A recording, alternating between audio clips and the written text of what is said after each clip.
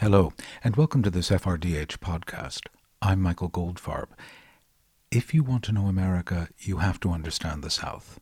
If you want to understand the dynamics that drove events towards the Charlottesville outrage, you have to understand the Southern mind. That mindset did not just pop up the day Donald Trump took office. It has been the driving force in American politics all the way back to the foundation of the Republic. In 2004, I made an hour-long program called A Southern State of Mind. I traveled around the region, and a lot of what I heard then can help explain what is happening now. And in this podcast, you will hear some of the interviews I recorded then. If you live outside of it, the Southern state of mind, and frankly that's what modern American conservatism is, persists in spite of history. If you are born into it, it persists because of history. One of the best books written about the idea of the American South is The Most Southern Place on Earth. I recommend it highly. Its author is University of Georgia Professor Emeritus James Cobb.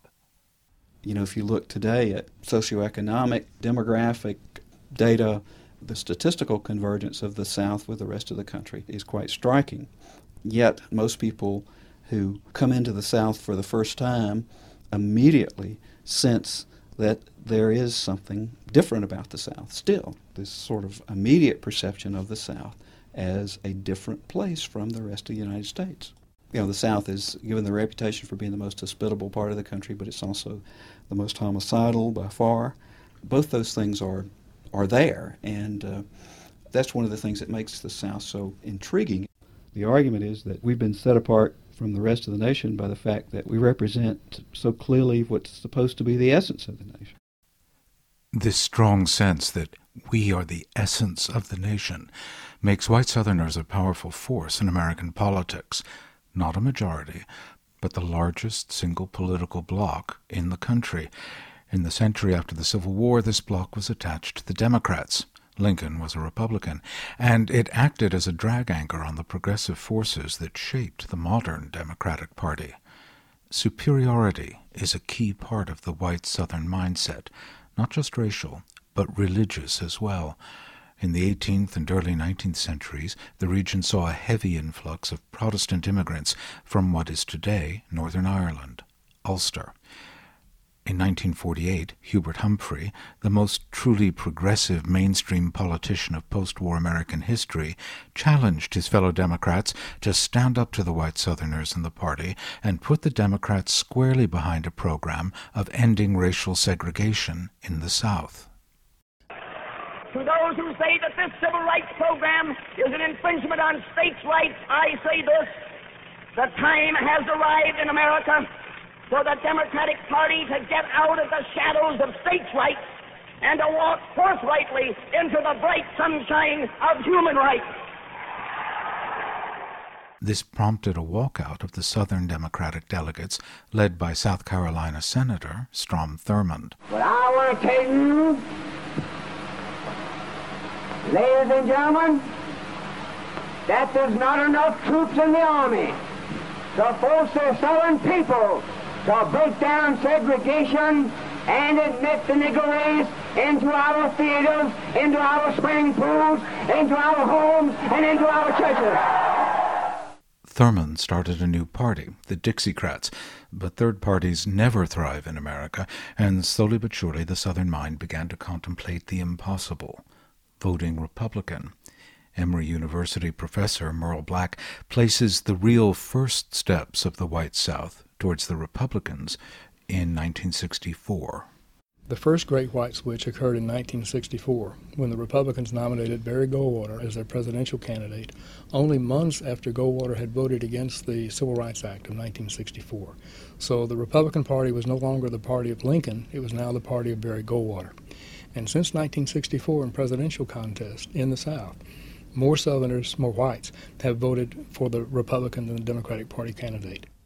Goldwater lost to Lyndon Johnson, who had already begun pushing a wide range of civil rights legislation, knowing full well that it would cost the Democratic Party the South for a generation.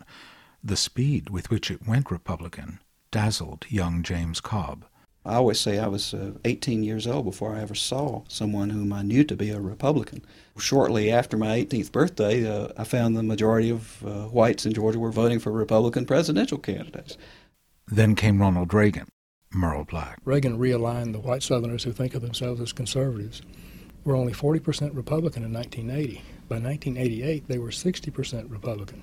Today, they're about 75% Republican. It's very hard to find conservative Democrats left among white voters in the South. Professor Cobb points out Reagan really got Southerners' notice when he gave a 1980 campaign speech in Philadelphia, Mississippi, not far from where civil rights workers James Chaney, Michael Schwerner, and Andrew Goodman had been murdered just 16 years earlier. In 1980, when Ronald Reagan, who's clearly going after the Southern white vote in a big way, opens his campaign in Philadelphia, Mississippi, talking about restoring state rights, he doesn't have to say this means that we're through giving stuff to black people and putting black people over white people. I mean, that's implicit but clear in what he's really saying. White Southerners' values are mutable. Today's Southern conservative small government activists are not averse to big government when they're the beneficiaries. Professor Merle Black. The New Deal was more popular in the South than probably any other part of the country. Part of that was that economic benefits were coming into the South in the way of programs and then direct services, and then Social Security begins and all of that. But the Southerners, white Southerners, black Southerners, were not paying any taxes at that time. You know, they were too poor to pay taxes. I grew up in a congressional district in northeast Texas, and someone did an estimate one time of how many people in the district paid income taxes in the 1930s. And it was about 2/3 of 1%. So the New Deal for these Southern whites is literally something for nothing. Well, they love that. That's fine, you know. But now it's not that. This working class is being taxed, and that affects the attitudes that they have toward the federal government. They're not bothered very much by inequalities. Well, these white Southerners have never been bothered by inequalities in society, whether they're racial inequalities, but also they're not terribly bothered by inequalities among whites. In 2004, I heard this view echoed at a meeting of the League of the South in Pontotoc, Mississippi. The League of the South had participants at the Charlottesville outrage. And this one's called Shady Grove. We're going to do it the old-fashioned style, which is in a minor key.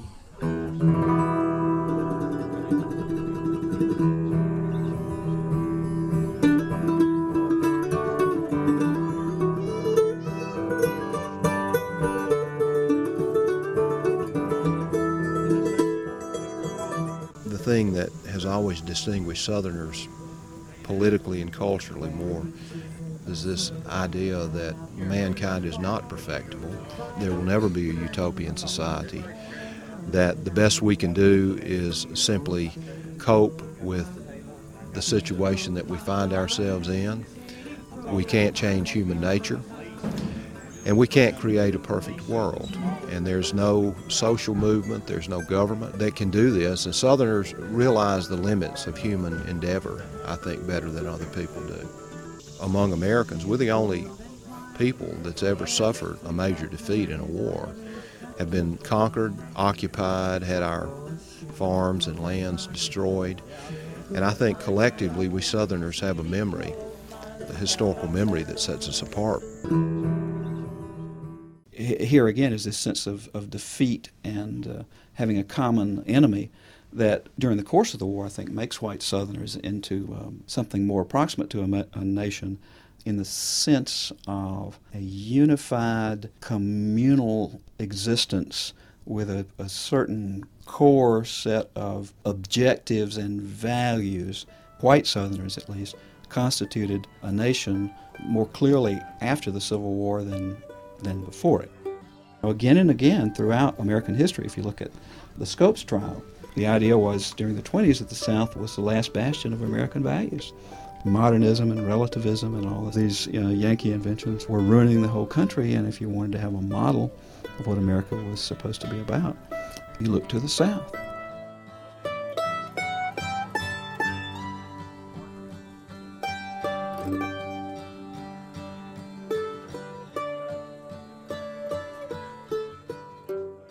The white Southern mindset is a complicated thing and much more than just racist. Its sense of superiority is based not just on race, but also religious sect and an agrarian worldview, not a cosmopolitan one. It is born of defeat, yet sees itself as the nation. It isn't, of course, but its influence today is at a peak. Its worldview is no longer confined by geography. Through the transmission medium of the Republican Party, it reaches everywhere and has deep connections into the Trump administration. Steve Bannon, Trump's chief ideologue, grew up in Richmond, the former capital of the Confederacy.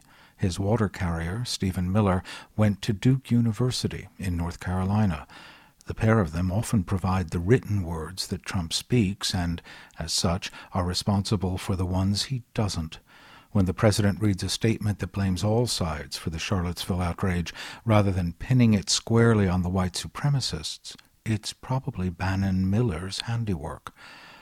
But beyond the Trump White House, the Southern state of mind dominates the Republican Party and has corrupted the name beyond irony. The party of Lincoln is now the party of white supremacy. Simply removing Trump won't remove the mindset from prominence in American life, not as long as the mind of the South dominates the thinking of the party that controls both houses of Congress and most of the governments of the individual states. And that's all for this FRDH podcast. You can hear more, lots more, at the website www.goldfarbpod.com, and please make a donation to keep these podcasts coming. Thanks.